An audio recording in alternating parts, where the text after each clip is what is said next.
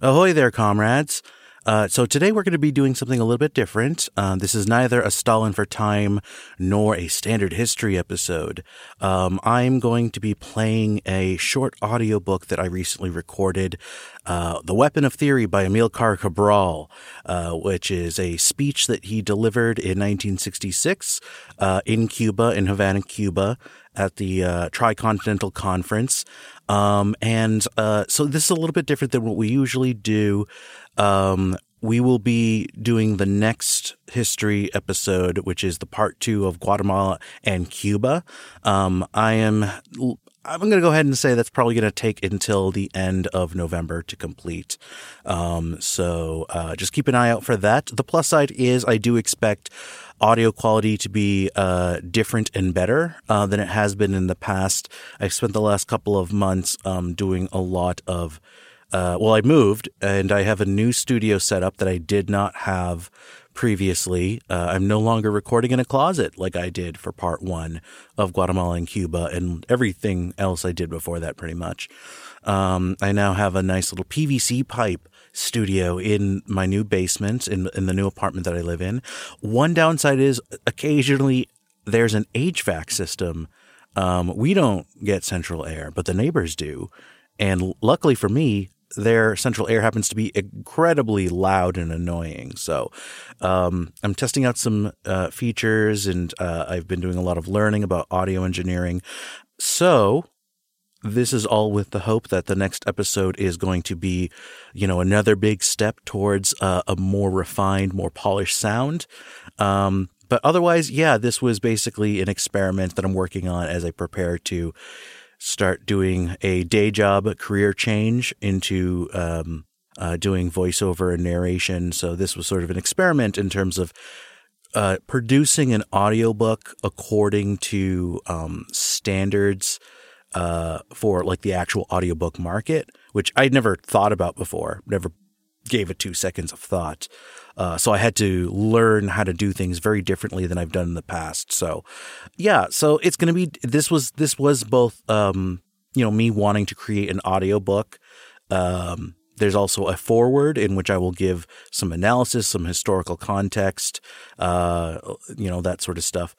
The next history show, like I said, will come out in November. And one more thing, actually, that I forgot to mention.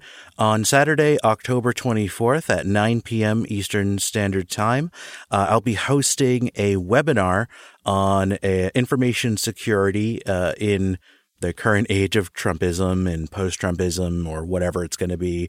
So please, you can go ahead and register. Go to Facebook and Twitter, Movements Pod, and go ahead and find a link and register for the Eventbrite. And also, I'll be including links in the description.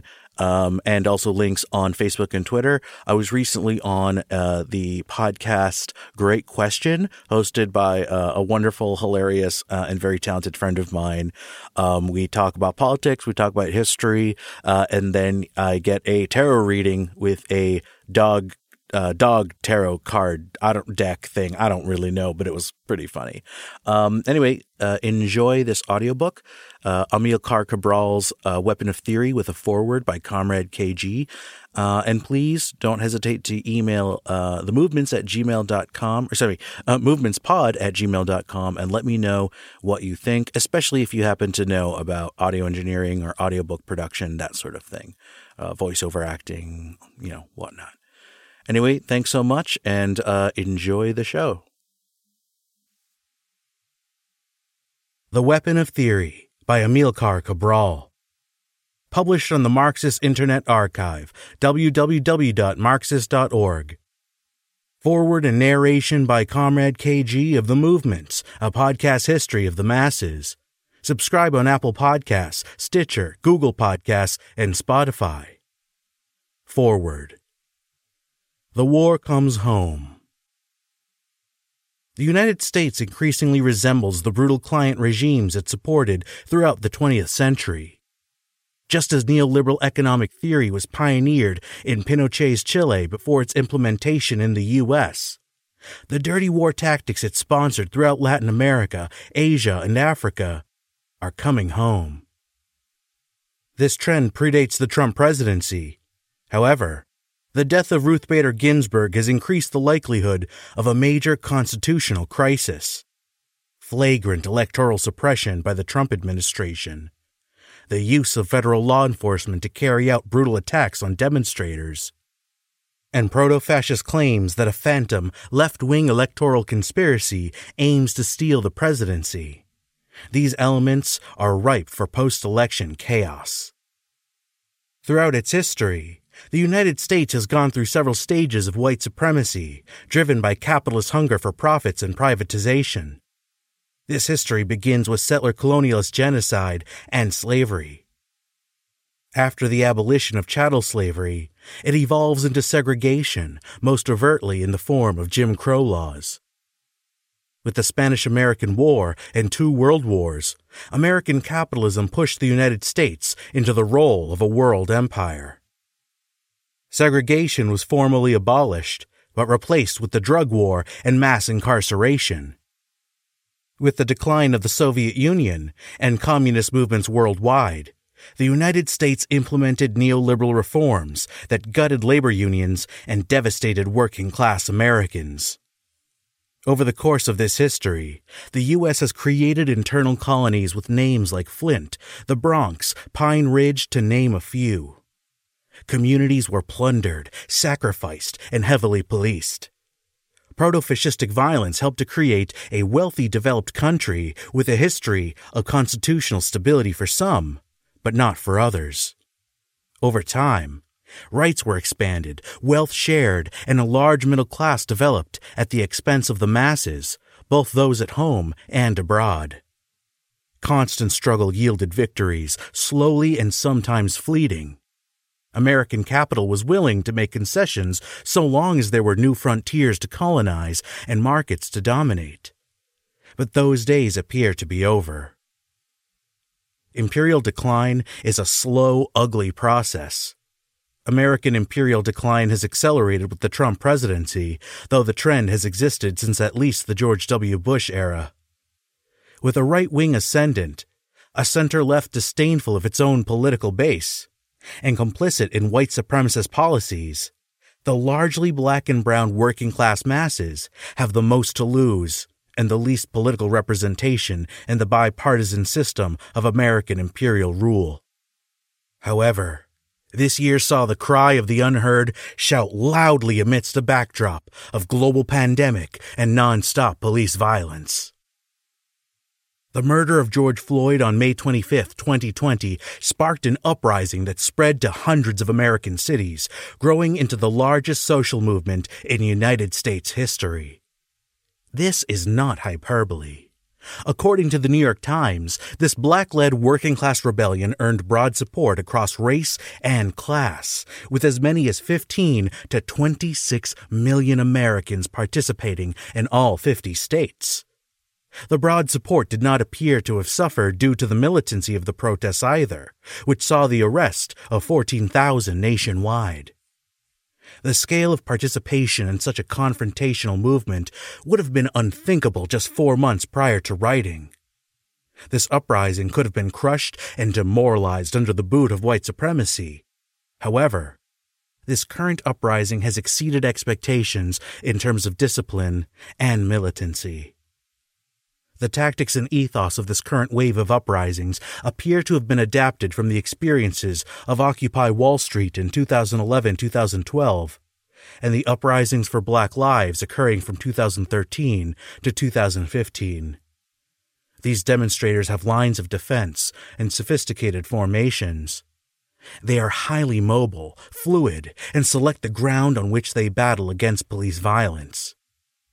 Despite the decentralized nature of the uprising, the semi-guerrilla of the streets generally adhered to a sort of rules of engagement, utilizing proportional responses to police violence. The far right has made attempts to provoke escalation, but street militants have generally acted with discipline and restraint. Instead, they responded to rubber bullets and tear gas by throwing gas canisters back. They fashioned ad hoc artillery with mundane materials. In one striking image from the White House, A front line of demonstrators pulled down barriers while a rear line lobbed bottles of water at Secret Service agents. Most importantly, these militant tactics defended non-militants. The majority of demonstrators utilized the sign and the chant. Their continued presence on the street was made possible by militants who physically prevented arrests, neutralized tear gas canisters, and demoralized police. Still, recent events are chilling, with the police providing tacit support to the armed far-right gangs murdering protesters. With recent events in Kenosha, Wisconsin, maintaining discipline in the face of escalating violence will be difficult. The vast majority of demonstrators during the initial uprising were not militant. And yet, police departments nationwide deployed indiscriminate violence on these protesters in full view of the media, egged on by proto-fascist President Donald Trump. However, much of the fiercest police violence has occurred and continues to occur in cities controlled by the Democratic Party, such as Portland and New York City. The images of police firing chemical weapons and potentially lethal projectiles at journalists, violently assaulting elderly demonstrators, and even terrorizing people in front of their own homes, dealt the greatest single blow to the carefully crafted public image of law enforcement in modern United States history, at least in the minds of white people.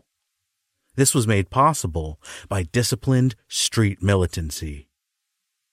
Once a debate relegated to the most oppressed populations and political margins, the role of police and even capitalism are under scrutiny and facing resistance not seen in the U.S. since the original Black Panther Party. Barely more than a week after the uprising began, reports of discontent within the armed forces and a fear of mass insubordination by soldiers sympathetic to the protesters disturbed the military establishment, fearful that the commander-in-chief would escalate violence and potentially spark mutiny. This fear may have spurred a rare public condemnation of a sitting American president by the ex-Marine General James Mattis, who had previously served as Secretary of Defense to Donald Trump. While the movement is ongoing, this first stage of the uprising saw a rare victory in the public humiliation and delegitimization of both Donald Trump and law enforcement, with a June 2nd Monmouth poll showing that 54% of Americans believe that the actions of protesters, including the burning of a police station, were partially or fully justified. 78% believe that the anger leading to the protests was partially or fully justified. Again, these numbers are stunning. However, recent polling data analyzed by 538.com shows that support for the Black Lives Matter movement has dropped considerably as mass demonstrations and insurrection subsided. This trend is seen primarily among white Americans, though their support remains higher than prior to the uprising as of mid-August 2020. How are we to interpret this historic uprising? The consequences are difficult to overstate as we process in real time in the midst of a worldwide pandemic and national election. Liberal American orthodoxy states that riots and violence are counterproductive to reform and empower the far right.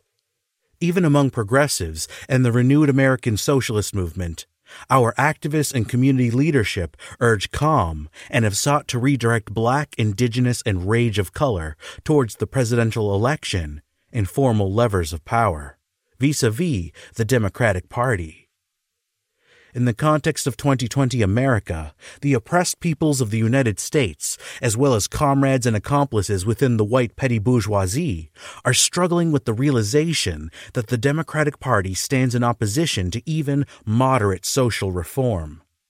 A small but growing minority is even questioning whether the party can be reformed at all. And yet, many of us don't see a coherent alternative to the Democratic Party. Our activists and community leaders call for a harm reductionist political strategy that offers an internal logic coherent enough to ensure that the majority of the American left will fall in line behind the Democratic Party in a united front against Donald Trump. First we defeat Trump, then we hold Biden accountable. But does this strategy hold up to scrutiny? The American left has long eschewed revolutionary political theory to our detriment, instead focusing on vague notions of political revolution that remain rooted in capitalist social relations, albeit further to the left than many of us have ever experienced. A radical minority has kept the tradition of revolutionary praxis alive, but suffers from a number of internal problems which we are currently in the process of facing. We are not without fault or free from criticism, but the American left ignores revolutionary theory to its own peril, particularly as the George Floyd uprising demonstrates a revolutionary class consciousness and militancy on a scale greater than anyone, the revolutionary left included, had thought possible. Regardless of this year's election outcome, the far right and law enforcement will continue to escalate violence and collude. With each passing year, the United States appears more and more ripe for a coup or civil war. This brings us to Amilcar Cabral and the political struggles of Black, Indigenous, and freedom fighters of color in the global South. Partially forgotten in the decade since his assassination in 1973, the Cape Verde-born poet, agricultural engineer, and guerrilla leader helped to found some of the most competent and successful national liberation movements of the 20th century, including the MPLA of Angola and the PAIGC of Cape Verde and Guinea-Bissau. The African Party for the Independence of Guinea and Cape Verde was formed in 1956, adopting armed struggle in response to a massacre of dozens of striking workers by Portuguese soldiers in 1959. By 1963, the Guinea-Bissau War of Independence had begun in earnest. Cabral's poorly armed guerrilla movement rapidly grew and liberated the majority of the country by the late 60s. Despite Cabral's death in 1973, the success of the guerrillas led to an army revolt within the Portuguese military the following year. Within months, the Portuguese signed an accord with the PAIGC and recognized independence of Guinea-Bissau. By 1975, Angola, Mozambique, and Cape Verde were all granted independence. The liberation of the former Portuguese colonies was guided by his political acumen and military realism, not idealism or macho war posturing. In his extraordinary life, Cabral grappled with questions such as the role of the petty bourgeoisie, loosely analogous to the middle and affluent classes but not the super-rich, in liberation struggles. Class and ethnic divisions within the struggle against European colonizers, and the interrelationship between theory and action, known as praxis. Cabral laid out his concepts to address both direct colonialism and post-independence neocolonialism, recognizing the actual realities of social relationships between colonizer and colonized in both contexts. He was deeply influenced by Marxism. Though he may not have identified himself as a Marxist, he saw theory as integral to a successful political struggle, and his words contain the grammar and verbiage of Marxism. He urged the adaptation of theory to local experiences and historical conditions in colonies and post-colonial nations of the world. To paraphrase a passage from The Weapon of Theory, perfect theory does not guarantee a successful revolution, but no revolution is possible without sound theory. His education and advanced training in Portugal brought him into direct contact with the colonizer and influenced his views on the role of the bourgeoisie and petty bourgeoisie in oppressed nations. Cabral complicated the Marxist idea that the bourgeoisie or capitalist class historically drives industrialization and other forms of modernization, which is key to a society's advancement in the lead-up towards socialist revolution. In countries such as Cape Verde and Guinea-Bissau, the mode of production was controlled, directly or indirectly, by the bourgeoisie of the colonizer nation rather than the local or the national bourgeoisie. This differing relationship has significant consequences for the economic and political development of colonial and neo-colonial societies. Egyptian-French economist and political scientist Samir Amin lays out the consequences of colonizer control over the mode of production long after independence. Quote, "The results of this mode of insertion into world capitalism were to prove catastrophic for Africans. First, it delayed by a century any commencement of an agricultural revolution. It enabled surplus to be extracted from the labor of the peasants and from the wealth offered by nature without making any investments in terms of modernization." End quote. Cabral's focus on the mode of production as the motive force of history is noteworthy for its minor revision of the Marxist concept of class conflict theory. He focuses on class conflict in relation to production and the social relations that govern how productive forces are organized. Cabral does not discard the importance of class struggle, as we will see later, but he places the emphasis on the progressive development of the productive forces and the characteristics of the distribution of the wealth produced by the group or usurped from others. Whether one agrees or disagrees with Cabral, the debate remains rooted in Marxist theory, echoing dialectical and historical materialism. For the uninitiated, Marxist materialism can be described as a method of analysis based on the study of material conditions and existing relationships, and the synthesis of old ideas with new ideas, rooted in dialectical analysis.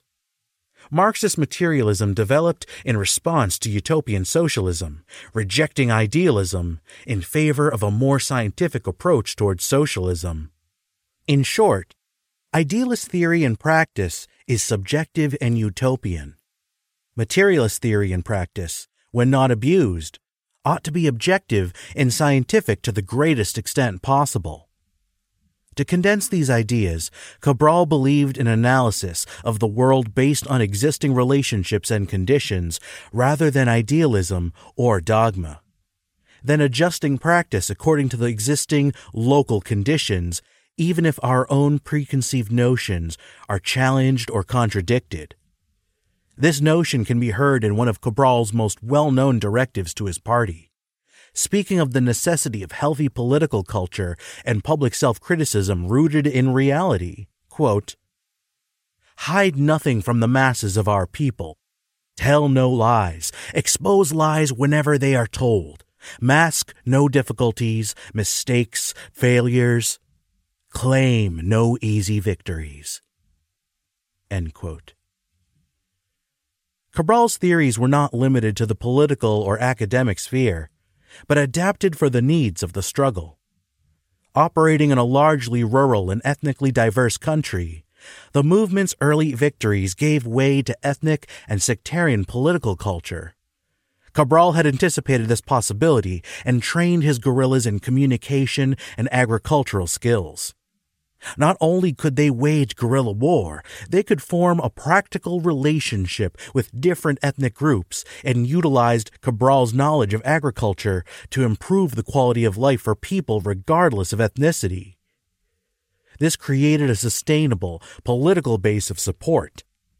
The ultimate success of the movement was due, in large part, to its commitment to relationship building between peoples of different ethnicities and backgrounds, uniting a country of many peoples in a class struggle against Portuguese imperialism.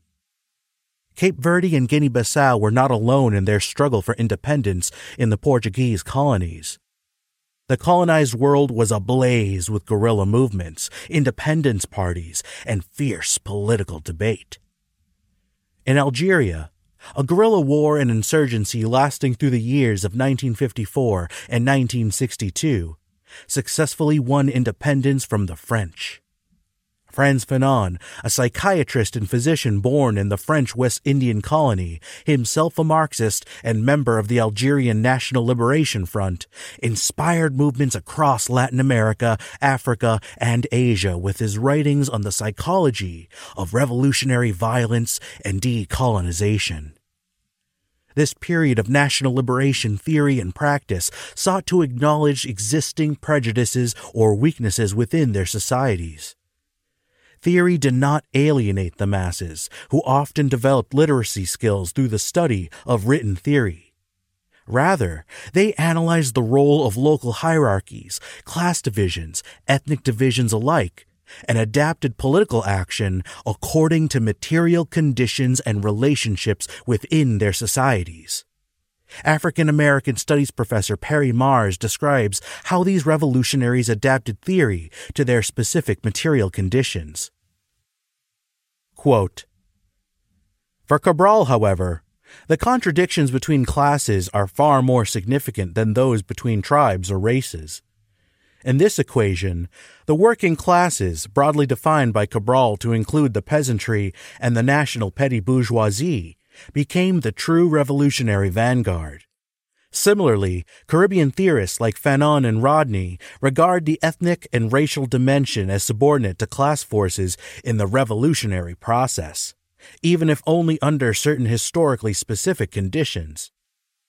Fanon, in writing of the West Indian, contended, for example, that a Negro worker in the West Indies will be on the side of the mulatto worker against the middle-class Negro, and further argued that the enemy of the Negro, as he called him, was not so much the white man, but a man of his own color.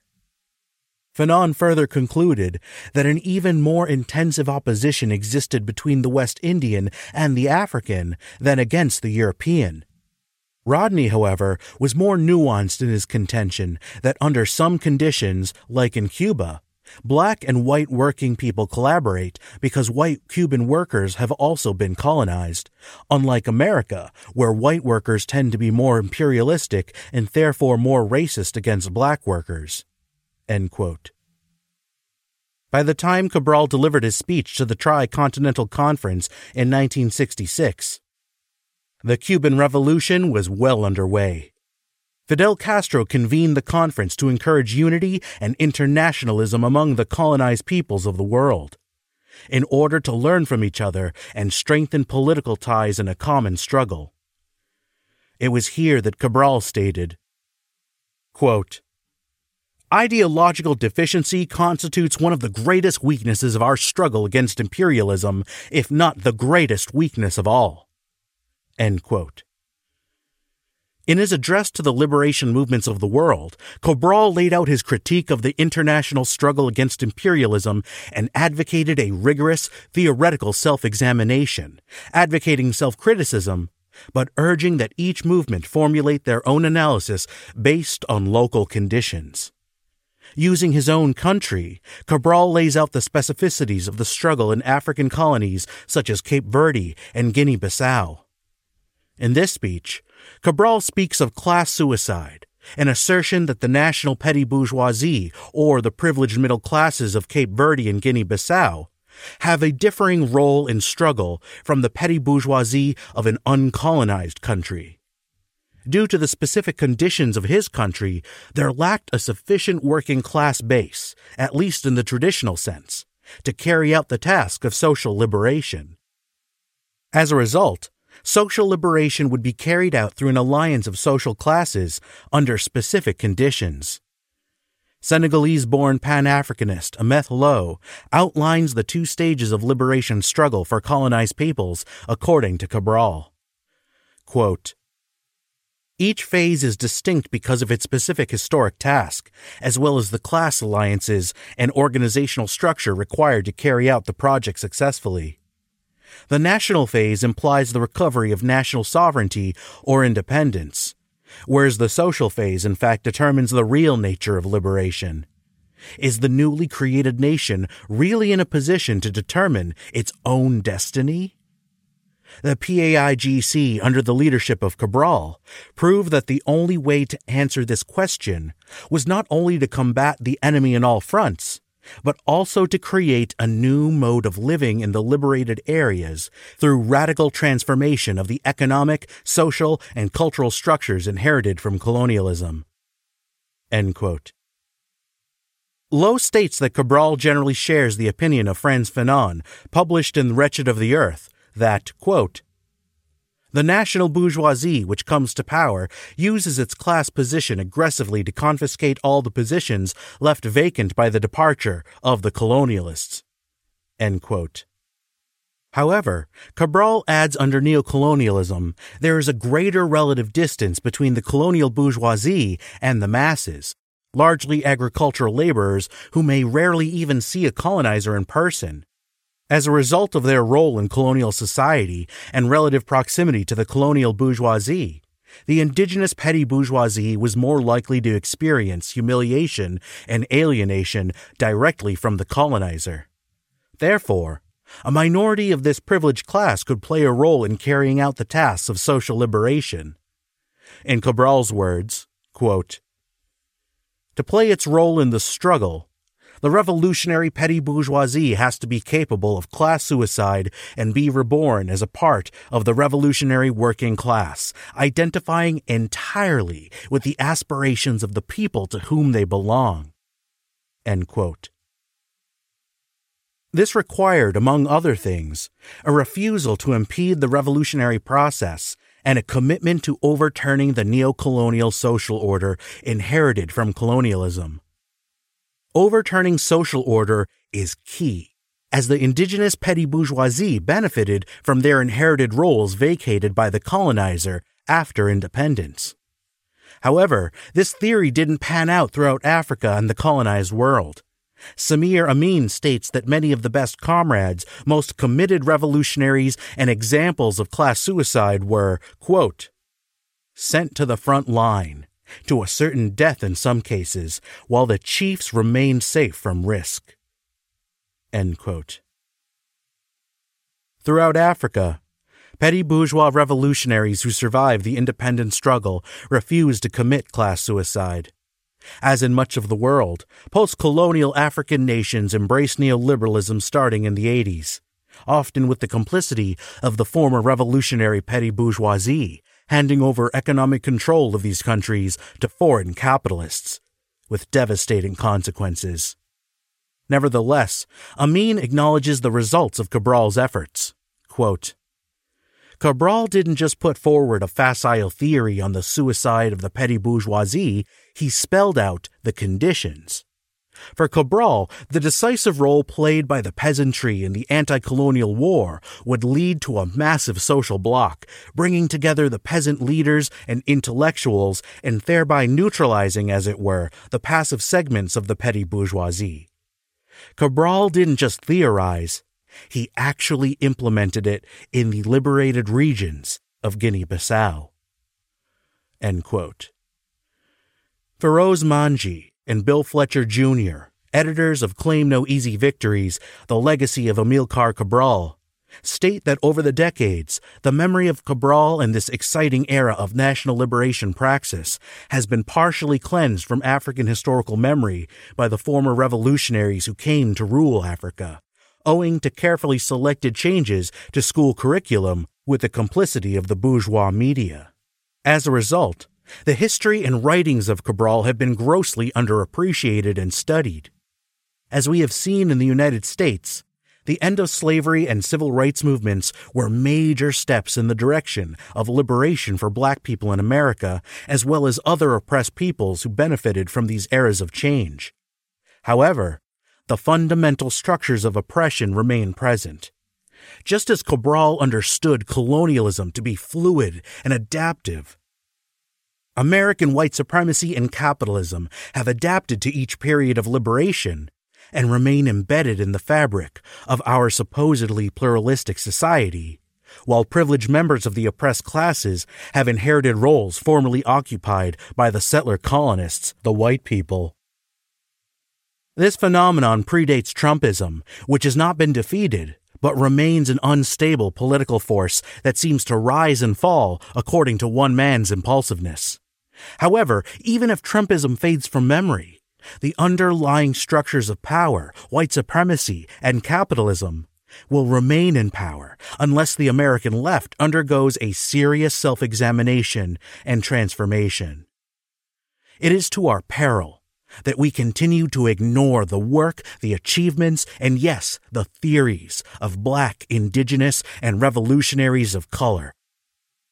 Theory is not a guarantee of liberation, but liberation is guaranteed to fail without theory. While Cabral's movement may have failed to achieve all of his stated goals, his record speaks for itself and serves not as a template, but a methodology for adapting theory and practice according to local conditions, even when the task seems impossible. I conclude with these thoughts from Manji and Fletcher. Quote, "The death of Cabral left the movement in Guinea-Bissau and Cape Verde in much worse shape than at first appeared to be the case. The fact that subsequent to Cabral's murder, the movement went forward, declared independence from Portugal, and was prepared to assume power, masked a deeper challenge. There was an insufficient leadership cadre within the movement to provide the ideological and practical guidance to the revolutionary process that unfolded after independence. As so often happens, there was an understandable over-reliance on the wisdom of the leader, in this case Cabral, when that wisdom so desperately needed to be spread.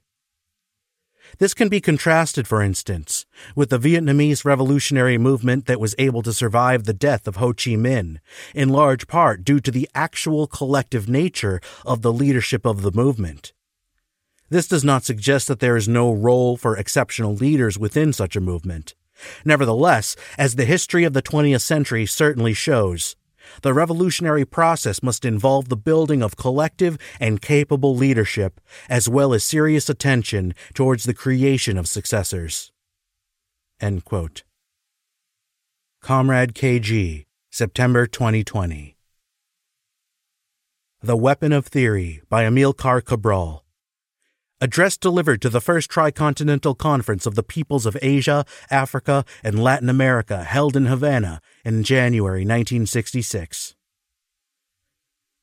If any of us came to Cuba with doubts in our mind about the solidity, strength, maturity, and vitality of the Cuban Revolution, these doubts have been removed by what we have been able to see.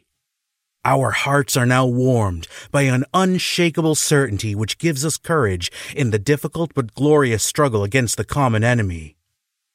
No power in the world will be able to destroy this Cuban Revolution, which is creating in the countryside and in the towns not only a new life, but also, and even more important, a new man, fully conscious of his national, continental, and international rights and duties. In every field of activity, the Cuban people have made major progress during the last 7 years, particularly in 1965, Year of Agriculture. We believe that this constitutes a particular lesson for the national liberation movements, especially for those who want their national revolution to be a true revolution. Some people have not failed to note that a certain number of Cubans, albeit an insignificant minority, have not shared the joys and hopes of the celebrations for the 7th anniversary because they are against the revolution. It is possible that others will not be present at the celebrations of the 8th anniversary, but we would like to state that we consider the open-door policy for enemies of the revolution to be a lesson in courage, determination, humanity, and confidence in the people. Another political and moral victory over the enemy. And to those who are worried, in a spirit of friendship about the dangers which many be involved in this exodus, we guarantee that we, the peoples of the countries of Africa, still completely dominated by Portuguese colonialism, are prepared to send to Cuba as many men and women as may be needed to compensate for the departure of those who, for reasons of class or of inability to adapt, have interests or attitudes which are incompatible with the interests of the Cuban people. Taking once again the formerly hard and tragic path of our ancestors, mainly from Guinea and Angola, who were taken to Cuba as slaves, we would come now as free men, as willing workers, and Cuban patriots to fulfill a productive function in this new, just, and multiracial society, and to help and defend with our own lives the victories of the Cuban people. Thus, we would strengthen both all the bonds of history, blood, and culture which unite our peoples with the Cuban people, and the spontaneous giving of oneself, the deep joy and infectious rhythm which make the construction of socialism in Cuba a new phenomenon for the world, a unique and, for many, unaccustomed event. We are not going to use this platform to rail against imperialism. An African saying very common in our country says, quote, "When your house is burning, it's no use beating the tom-toms." End quote. On a tricontinental level, this means that we are not going to eliminate imperialism by shouting insults against it. For us, the best or worst shout against imperialism, whatever its form, is to take up arms and fight. This is what we are doing, and this is what we will go on doing until all foreign domination of our African homelands has been totally eliminated. Our agenda includes subjects whose meaning and importance are beyond question, and which show a fundamental preoccupation with struggle. We note, however, that one form of struggle which we consider to be fundamental has not been explicitly mentioned in this program, although we are certain that it was present in the minds of those who drew up the program. We refer here to the struggle against our own weaknesses. Obviously, other cases differ from that of Guinea, but our experience has shown us that in the general framework of daily struggle, this battle against ourselves, no matter what difficulties the enemy may create, is the most difficult of all, whether for the present or the future of our peoples. This battle is the expression of the internal contradictions in the economic, social, cultural, and therefore historical reality of each of our countries. We are convinced that any national or social revolution which is not based on knowledge of this fundamental reality runs grave risk of being condemned to failure. When the African people say in their simple language that, quote, "No matter how hot the water from your well, it will not cook your rice," end quote, they express with a singular simplicity a fundamental principle, not only of physics, but also of political science. We know that the development of a phenomenon and movement, whatever its external appearance, depends mainly on its internal characteristics. We also know that on the political level, our own reality, however fine and attractive the reality of others may be, can only be transformed by detailed knowledge of it, by our own efforts, by our own sacrifices. It is useful to recall in this tricontinental gathering, so rich in experience and example, that however great the similarity between our various cases, and however identical our enemies, national liberation and social revolution are not exportable commodities. They are, and increasingly so every day, the outcome of local and national elaboration, more or less influenced by external factors, be they favorable or unfavorable, but essentially determined and formed by the historical reality of each people, and carried to success by the overcoming or correct solution of the internal contradictions between the various categories characterizing this reality. The success of the Cuban Revolution, taking place only 90 miles from the greatest imperialist and anti-socialist power of all time, seems to us, in its content and its way of evolution, to be a practical and conclusive illustration of the validity of this principle. However, we must recognize that we ourselves and the other liberation movements in general, referring here above all to the African experience, have not managed to pay sufficient attention to this important problem of our common struggle. The ideological deficiency, not to say the total lack of ideology, within the national liberation movements, which is basically due to ignorance of the historical reality which these movements claim to transform, constitutes one of the greatest weaknesses of our struggle against imperialism, if not the greatest weakness of all. We believe, however, that a sufficient number of different experiences has already been accumulated to enable us to define a general line of thought and action with the aim of eliminating this deficiency. A full discussion of this subject could be useful, and would enable this conference to make a valuable contribution towards strengthening the present and future actions of the national liberation movements. This would be a concrete way of helping these movements, and in our opinion, no less important than political support or financial assistance for arms and such like.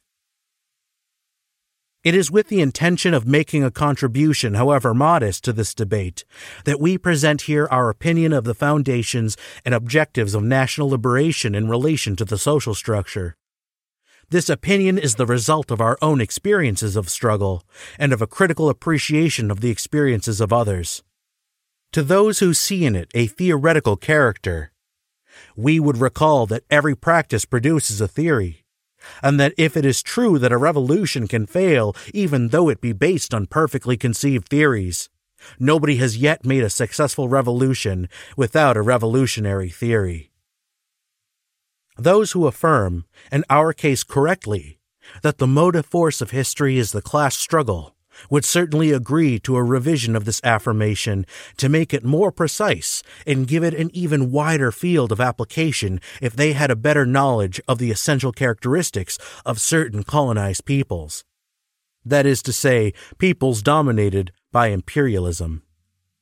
In fact, in the general evolution of humanity, and of each of the peoples of which it is composed, classes appear neither as a generalized and simultaneous phenomenon throughout the totality of these groups, nor as a finished, perfect, uniform, and spontaneous whole. The definition of classes within one or several human groups is a fundamental consequence of the progressive development of the productive forces and of the characteristics of the distribution of the wealth produced by the group or usurped from others. That is to say, that the socio-economic phenomenon class is created and develops as a function of at least two essential and interdependent variables: the level of productive forces and the pattern of ownership of the means of production. This development takes place slowly, gradually, and unevenly by qualitative and generally imperceptible variations in the fundamental components. Once a certain degree of accumulation is reached, this process then leads to a qualitative jump, characterized by the appearance of classes and of conflict between them. Factors external to the socio-economic whole can influence, more or less significantly, the process of development of classes, accelerating it, slowing it down, and even causing regressions. When, for whatever reason, the influence of these factors ceases, the process reassumes its independence, and its rhythm is then determined not only by the specific internal characteristics of the whole, but also by the resultant of the effect produced in it by the temporary action of the external factors. On a strictly internal level, the rhythm of the process may vary, but it remains continuous and progressive. Sudden progress is only possible as a function of violent alterations, mutations, in the level of productive forces or in the pattern of ownership. These violent transformations carried out within the process of development of classes, as a result of mutations in the level of productive forces or in the pattern of ownership, are generally called, in economic and political language, revolutions. Clearly, however, the possibilities of this process are noticeably influenced by external factors, and particularly by the interaction of human groups. This interaction is considerably increased by the development of means of transport and communication, which has created the modern world, eliminating the isolation of human groups within one area, of areas within one continent, and between continents. This development, characteristic of a long historical period which began with the invention of the first means of transport, was already more evident at the time of the Punic voyages and in the Greek colonization, and was accentuated by maritime discoveries, the invention of the steam engine, and the discovery of electricity. And in our own times, with the progressive domesticization of atomic energy, it is possible to promise, if not take men to the stars, at least to humanize the universe. This leads us to pose the following question. Does history begin only with the development of the phenomenon of class, and consequently of class struggle? To reply in the affirmative would be to place outside history the whole period of life of human groups from the discovery of hunting and later of nomadic and sedentary agriculture to the organization of herds and the private appropriation of land.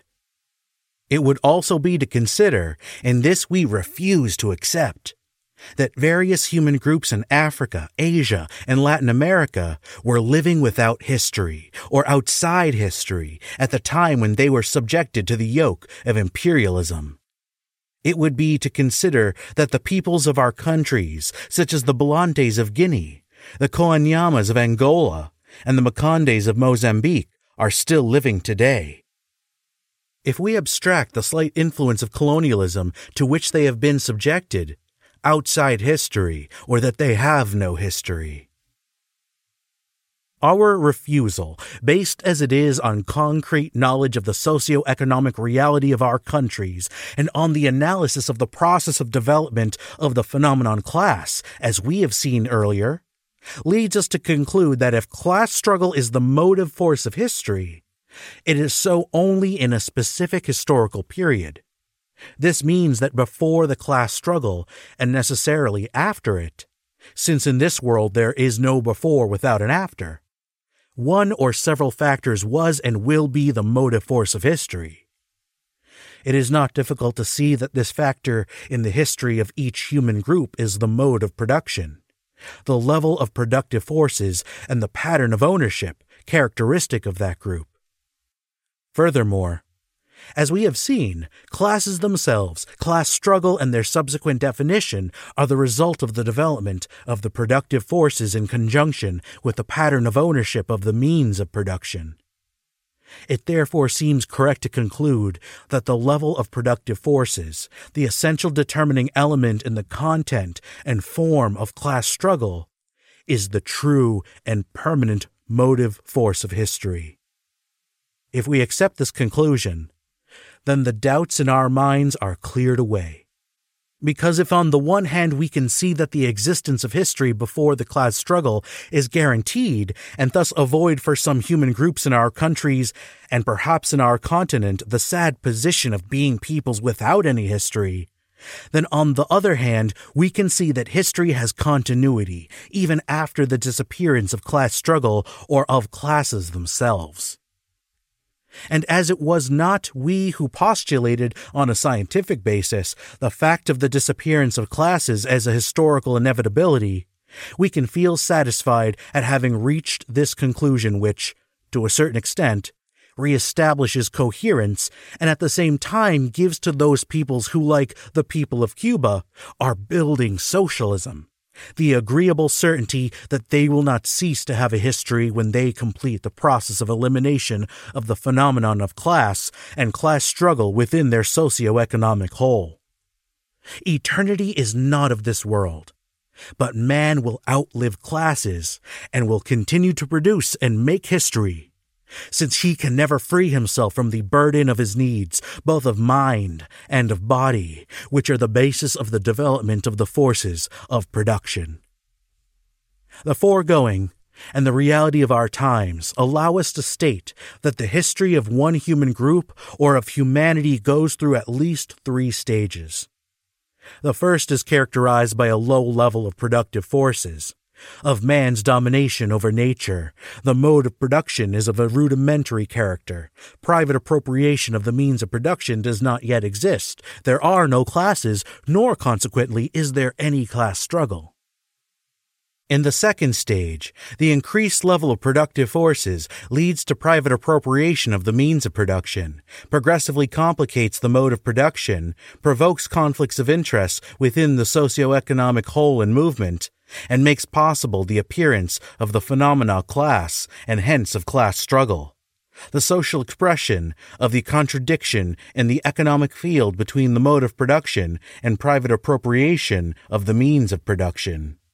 In the third stage, once a certain level of productive forces is reached, the elimination of private appropriation of the means of production is made possible, and is carried out together with the elimination of the phenomenon class and hence of class struggle, New and hitherto unknown forces in the historical process of the socio-economic whole are then unleashed. In politico-economic language, the first stage would correspond to the communal agricultural and cattle-raising society, in which the social structure is horizontal without any state. The second to feudal or assimilated agricultural or agro-industrial bourgeois societies, with a vertical social structure and a state. The third to socialist or communist societies, in which the economy is mainly, if not exclusively, industrial, since agriculture itself becomes a form of industry, and in which the state tends to progressively disappear or actually disappears, and where the social structure returns to horizontality at a higher level of productive forces, social relations, and appreciation of human values. At the level of humanity, or of part of humanity, human groups within one area of one or several continents, these three stages, or two of them, can be simultaneous, as is shown as much by the present as by the past. This is a result of the uneven development of human societies, whether caused by internal reasons or by one or more external factors exerting an accelerating or slowing down influence on their evolution. On the other hand, in the historical process of a given socioeconomic whole, each of the above-mentioned stages contains, once a certain level of transformation is reached, the seeds of the following stage. We should also note that in the present phase of the life of humanity, and for a given socioeconomic whole, the time sequence of the three characteristic stages is not indispensable. Whatever its level of productive forces and present social structure, a society can pass rapidly through the defined stages appropriate to the concrete local realities, both historical and human, and reach a higher stage of existence. This progress depends on the concrete possibilities of development of the society's productive forces and is governed mainly by the nature of the political power ruling the society. That is to say, by the type of state, or, if one likes, by the character of the dominant class or classes within the society. A more detailed analysis would show that the possibility of such a jump in the historical process arises mainly in the economic field from the power of the means available to man at the time for dominating nature, and in the political field from the new event which has radically changed the face of the world and the development of history, the creation of socialist states.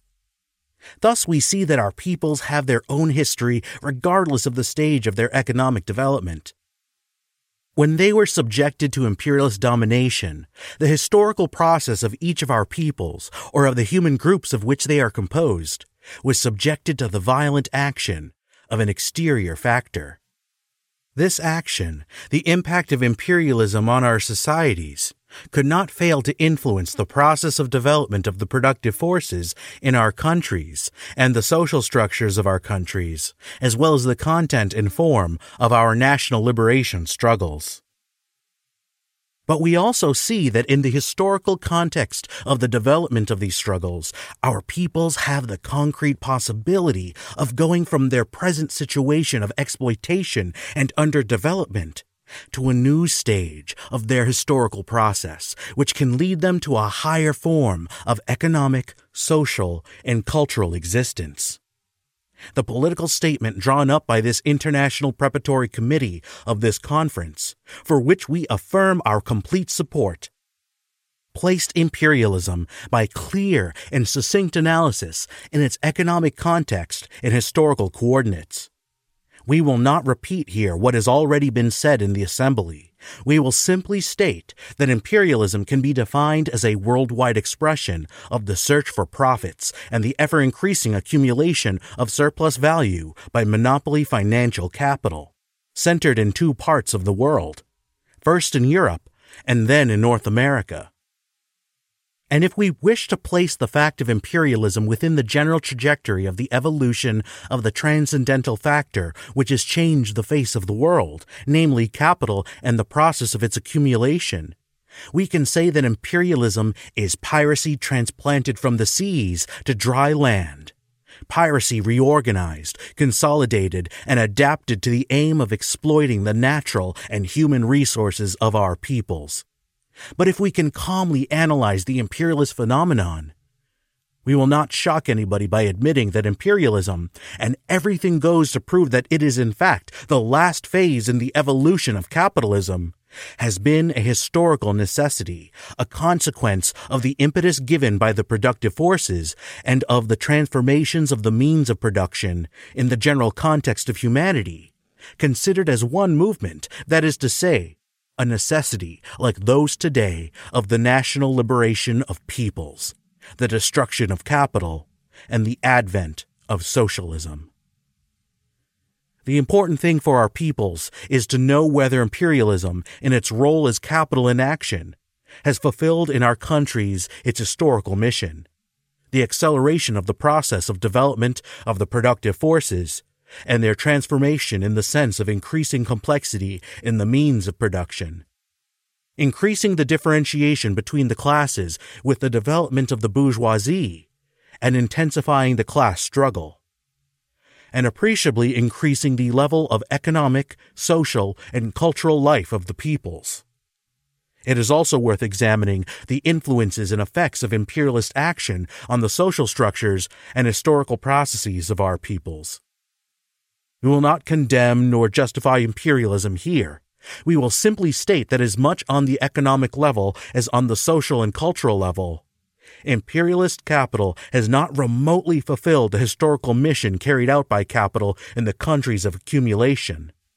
This means that if, on the one hand, imperialist capital has had in the great majority of the dominated countries the simple function of multiplying surplus value, it can be seen, on the other hand, that the historical capacity of capital, as indestructible accelerator of the process of development of productive forces, depends strictly on its freedom, that is to say, on the degree of independence with which it is utilized. We must, however, recognize that in certain cases, imperialist capital or moribund capitalism has had sufficient self-interest, strength, and time to increase the level of productive forces as well as building towns, and to allow a minority of the local population to attain a higher and even privileged standard of living, thus contributing to a process which some would call dialectical, by widening the contradictions within the societies in question. In other, even rarer cases, there has existed the possibility of accumulation of capital, creating the conditions for the development of a local bourgeoisie.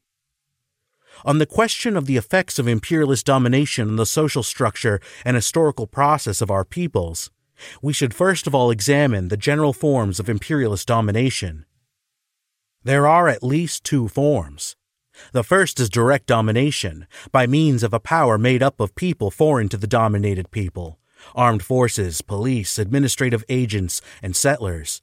This is generally called classical colonialism, or colonialism is indirect domination, by a political power made up mainly or completely of native agents. This is called neocolonialism. In the first case, the social structure of the dominated peoples, whatever its stage of development, can suffer the following consequences. Total destruction, generally accompanied by immediate or gradual elimination of the native population, and consequently by the substitution of a population from outside. Partial destruction, generally accompanied by a greater or lesser influx of population from outside. Apparent conservation, conditioned by confining the native society to zones or reserves generally offering no possibilities of living, accompanied by massive implantation of population from outside. The two latter cases are those which we must consider in the framework of the problematic national liberation, and they are extensively present in Africa. One can say that in either case, the influence of imperialism on the historical process of the dominated people produces paralysis, stagnation, and even in some cases regression in this process. However, this paralysis is not complete. In one sector or another of the socio-economic whole in question, noticeable transformations can be expected, caused by the permanent action of some internal local factors or by the action of new factors introduced by the colonial domination, such as the introduction of money and the development of urban centers. Among these transformations, we should anticipate a progressive loss of prestige of the ruling native classes or sectors, the forced or voluntary exodus of part of the peasant population to the urban centers, with the consequent development of new social strata, salaried workers, clerks, employees in commerce and the liberal professions, and an unstable stratum of the unemployed. In the countryside, there develops with very varied intensity and always linked to the urban milieu, a stratum made up of small landowners.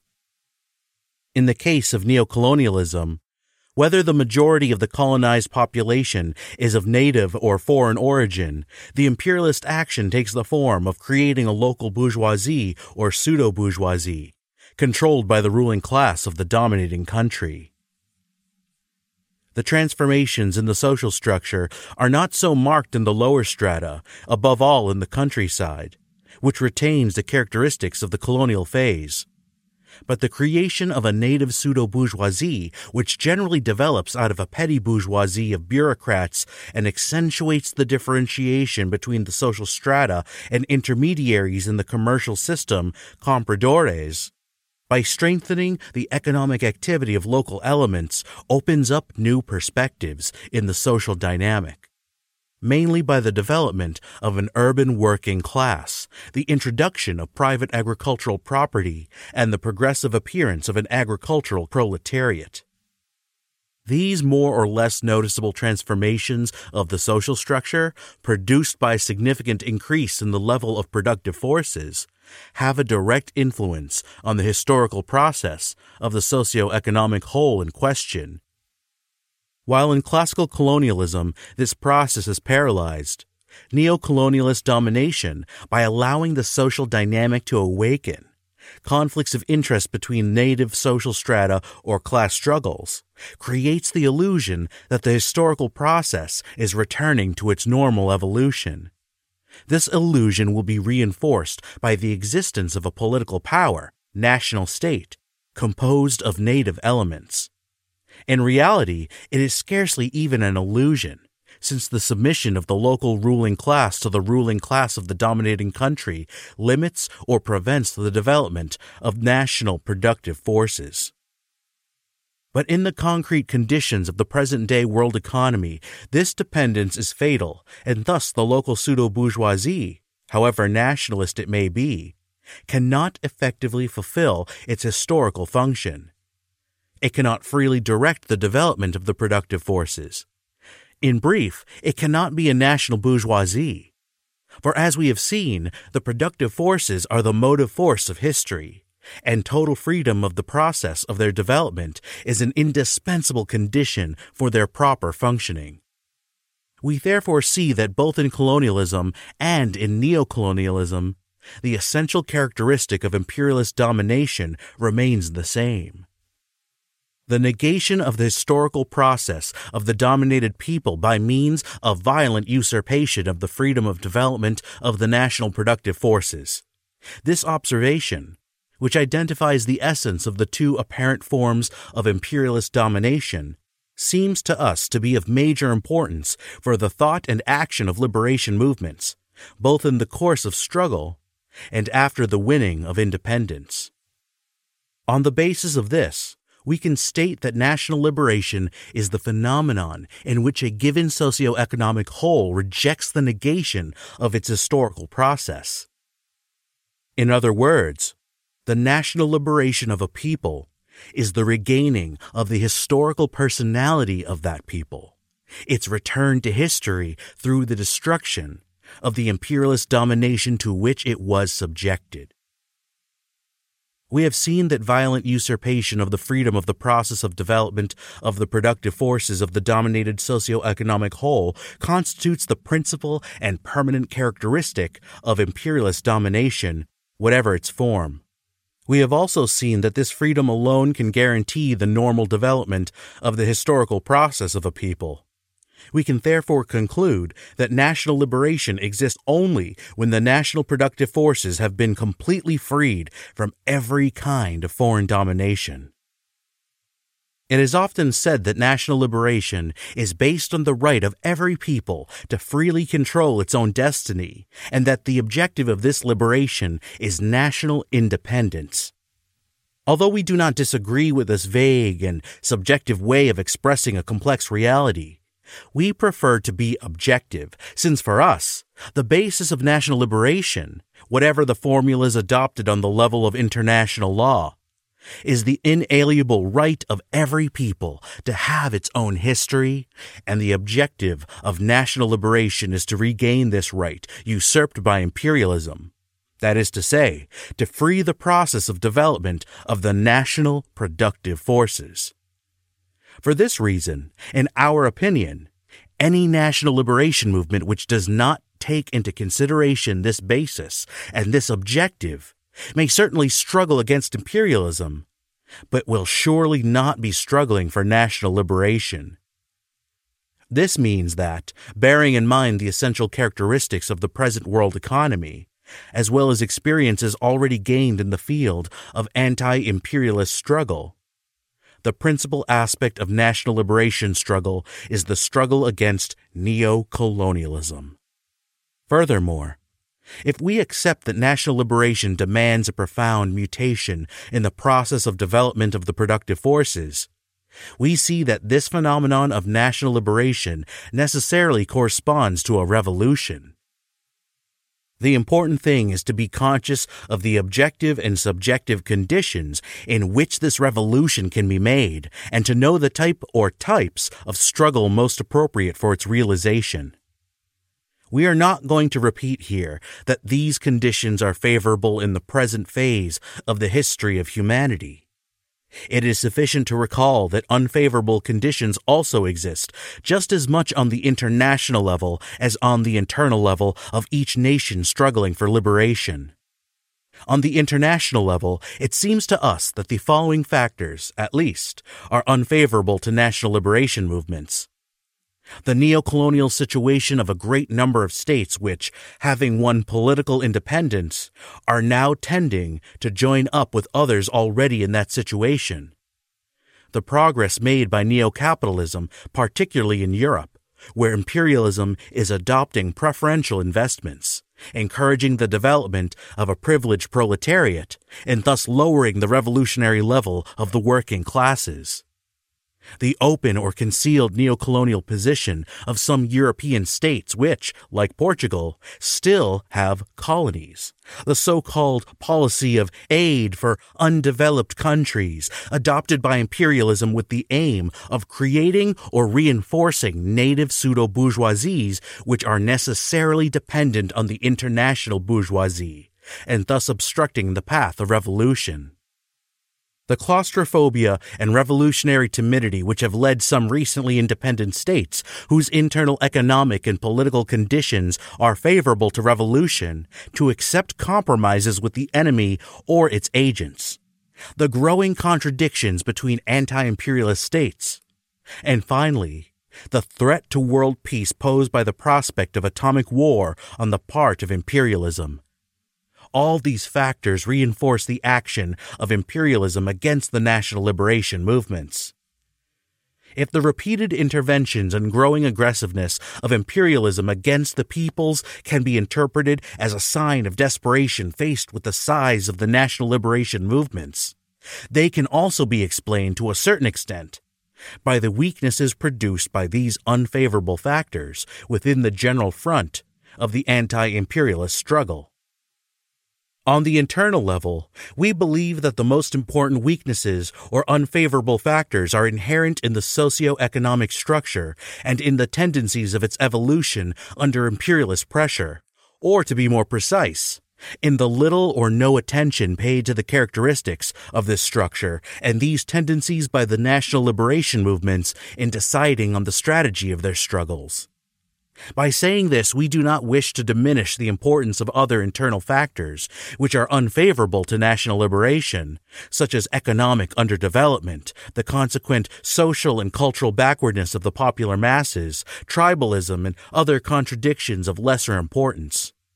It should, however, be pointed out that the existence of tribes only manifests itself as an important contradiction as a function of opportunistic attitudes, generally on the part of detribalized individuals or groups within the national liberation movements. Contradictions between classes, even when only embryonic, are of far greater importance than contradictions between tribes. Although the colonial and neo-colonial situations are identical in essence, and the main aspect of the struggle against imperialism is neo-colonialist, we feel it is vital to distinguish in practice these two situations. In fact, the horizontal structure, however it may differ from the native society, and the absence of a political power composed of national elements in the colonial situation make possible the creation of a wide front of unity and struggle, which is vital to the success of the national liberation movement. But this possibility does not remove the need for a rigorous analysis of the native social structure, of the tendencies of its evolution, and for the adoption, in practice, of appropriate measures for ensuring true national liberation. While recognizing that each movement knows best what to do in its own case, one of these measures seems to us indispensable, namely, the creation of a firmly united vanguard, conscious of the true meaning and objective of the national liberation struggle which it must lead. This necessity is all the more urgent, since we know that with rare exceptions, the colonial situation neither permits nor needs the existence of significant vanguard classes, working class conscious of its existence and rural proletariat, which could ensure the vigilance of the popular masses over the evolution of the liberation movement. On the contrary, the generally embryonic character of the working classes and the economic, social, and cultural situation of the physical force of most importance in the national liberation struggle, the peasantry, do not allow these two main forces to distinguish true national independence from fictitious political independence. Only a revolutionary vanguard, generally an active minority, can be aware of this distinction from the start and make it known, through the struggle, to the popular masses. This explains the fundamentally political nature of national liberation struggle and to a certain extent makes the form of struggle important in the final result of the phenomenon of national liberation. In the neo-colonial situation, the more or less vertical structure of the native society and the existence of a political power composed of native elements, national state, already worsen the contradictions within that society, and make difficult, if not impossible, the creation of as wide a front as in the colonial situation. On the one hand, the material effects, mainly the nationalization of cadres and the increased economic initiative of the native elements, particularly in the commercial field, and the psychological effects, pride in the belief of being ruled by one's own compatriots, exploitation of religious or tribal solidarity between some leaders and a fraction of masses, together demobilize a considerable part of the nationalist forces.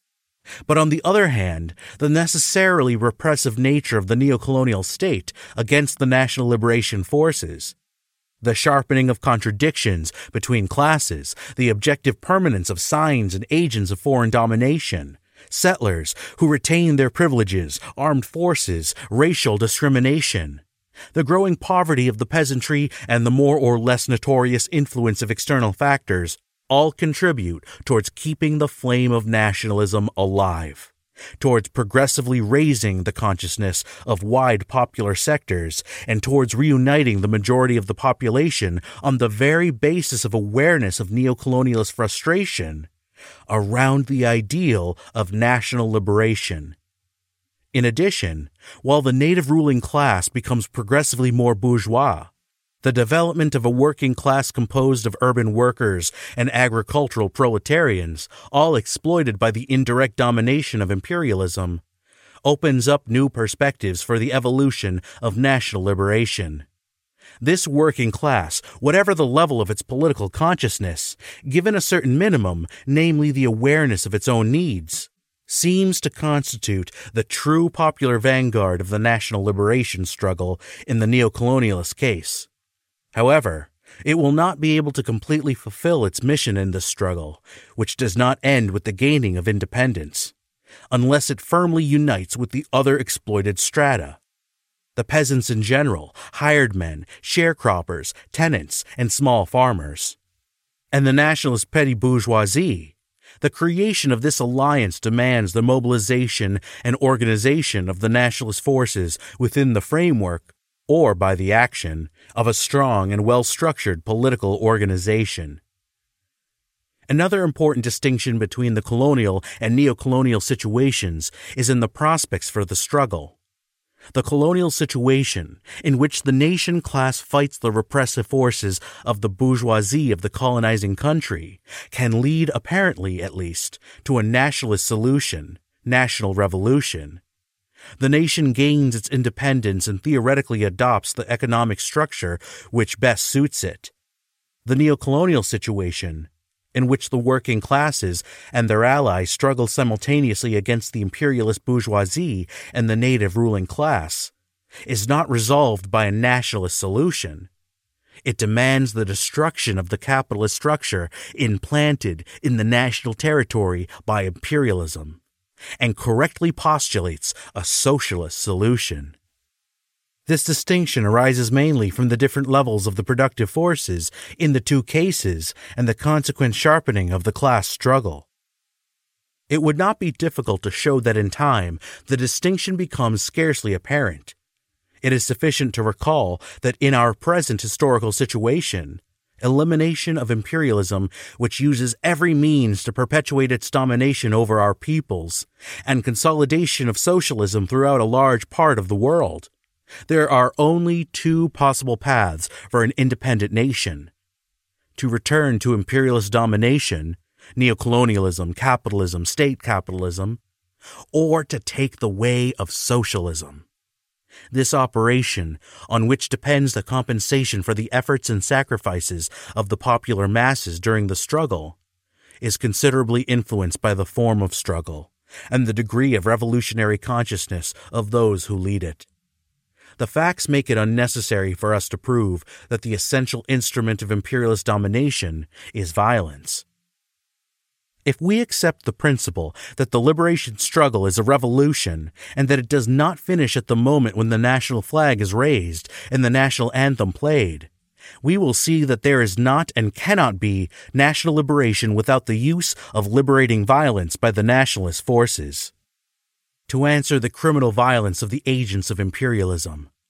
Nobody can doubt that, whatever its local characteristics, imperialist domination implies a state of permanent violence against the nationalist forces. There is no people on earth which, having been subjected to the imperialist yoke, colonialist or neocolonialist, has managed to gain its independence, nominal or effective, without victims. The important thing is to determine which forms of violence have to be used by the national liberation forces in order not only to answer the violence of imperialism, but also to ensure through the struggle the final victory of their cause: true national independence. The past and present experiences of various peoples, the present situation of national liberation struggles in the world, especially in Vietnam, the Congo, and Zimbabwe, as well as the situation of permanent violence, or at least of contradictions and upheavals in certain countries which have gained their independence by the so-called peaceful way, show us not only that compromises with imperialism do not work, but also that the normal way of national liberation imposed on peoples by imperialist repression is armed struggle. We do not think we will shock this assembly by stating that the only effective way of definitively fulfilling the aspirations of the peoples, that is to say, of attaining national liberation, is by armed struggle. This is the great lesson which the contemporary history of liberation struggle teaches all those who are truly committed to the effort of liberating their peoples.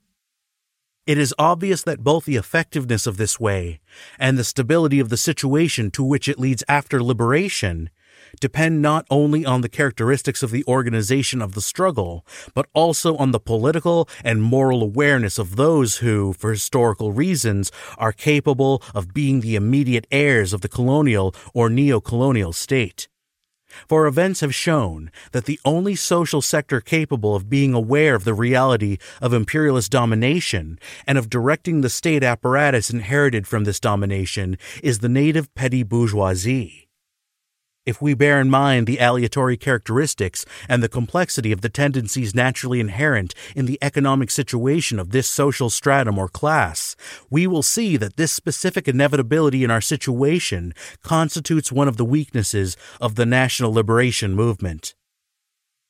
The colonial situation, which does not permit the development of a native pseudo-bourgeoisie, and in which the popular masses do not generally reach the necessary level of political consciousness before the advent of the phenomenon of national liberation, offers the petty bourgeoisie the historical opportunity of leading the struggle against foreign domination, since by nature of its objective and subjective position, higher standard of living than that of the masses, more frequent contact with the agents of colonialism, and hence more chances of being humiliated, higher level of education and political awareness, etc., it is the stratum which most rapidly becomes aware of the need to free itself from foreign domination.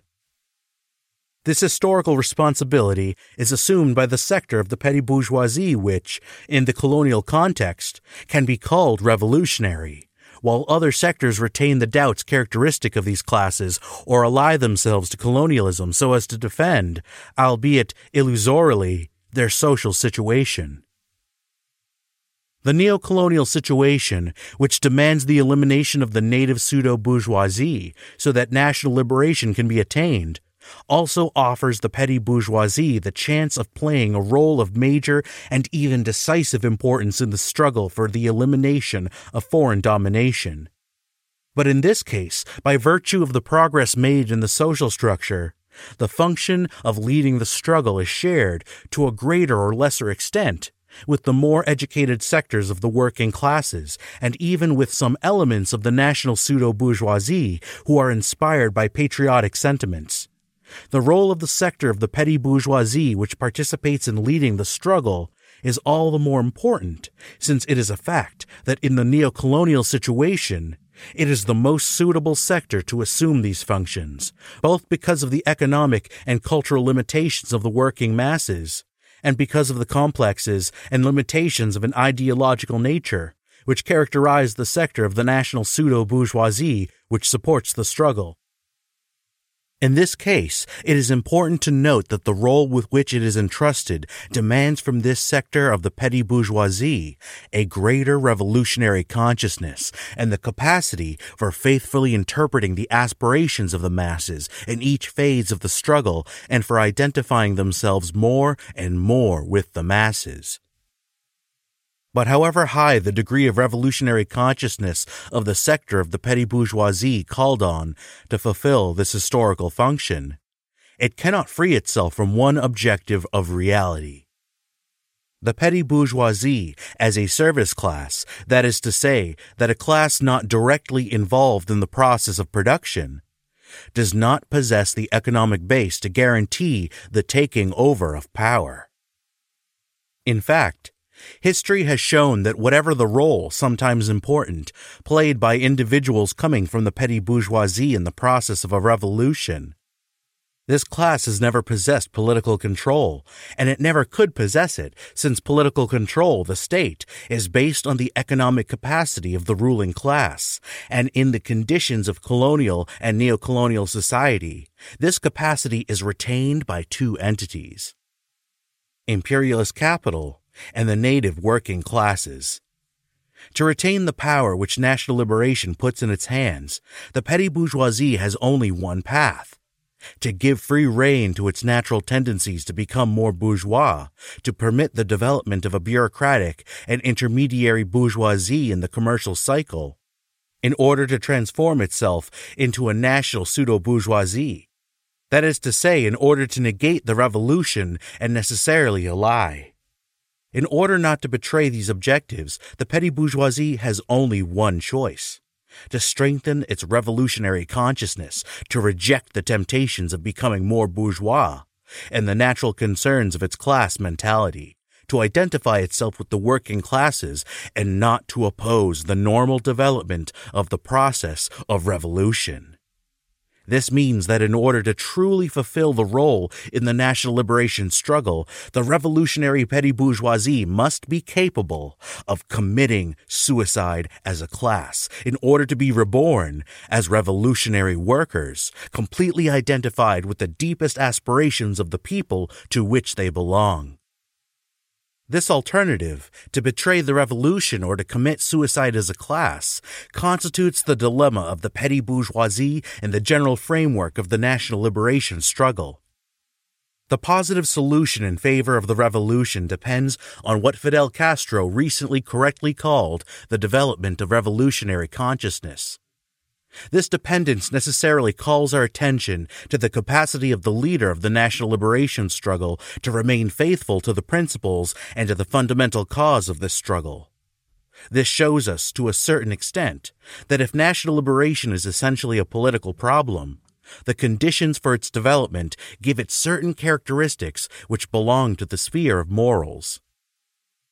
We will not shout hurrahs or proclaim here our solidarity with this or that people in struggle. Our presence is in itself a cry of condemnation of imperialism and a proof of solidarity with all peoples who want to banish from their country the imperialist yoke, and in particular with the heroic people of Vietnam. But we firmly believe that the best proof we can give of our anti-imperialist position and of our active solidarity with our comrades in this common struggle is to return to our countries, to further develop this struggle, and to remain faithful to the principles and objectives of national liberation. Our wish is that every national liberation movement represented here may be able to repeat in its own country, arms in hand, in unison with its people, the already legendary cry of Cuba: Patria o muerte, venceremos, death to the forces of imperialism, free, prosperous, and happy country for each of our peoples, venceremos. This has been a production by The Movements, a podcast history of the masses. Hosted by Comrade KG. Subscribe on Apple Podcasts, Stitcher, Google Podcasts, and Spotify. The Weapon of Theory by Amilcar Cabral. Published on the Marxist Internet Archive, www.marxists.org.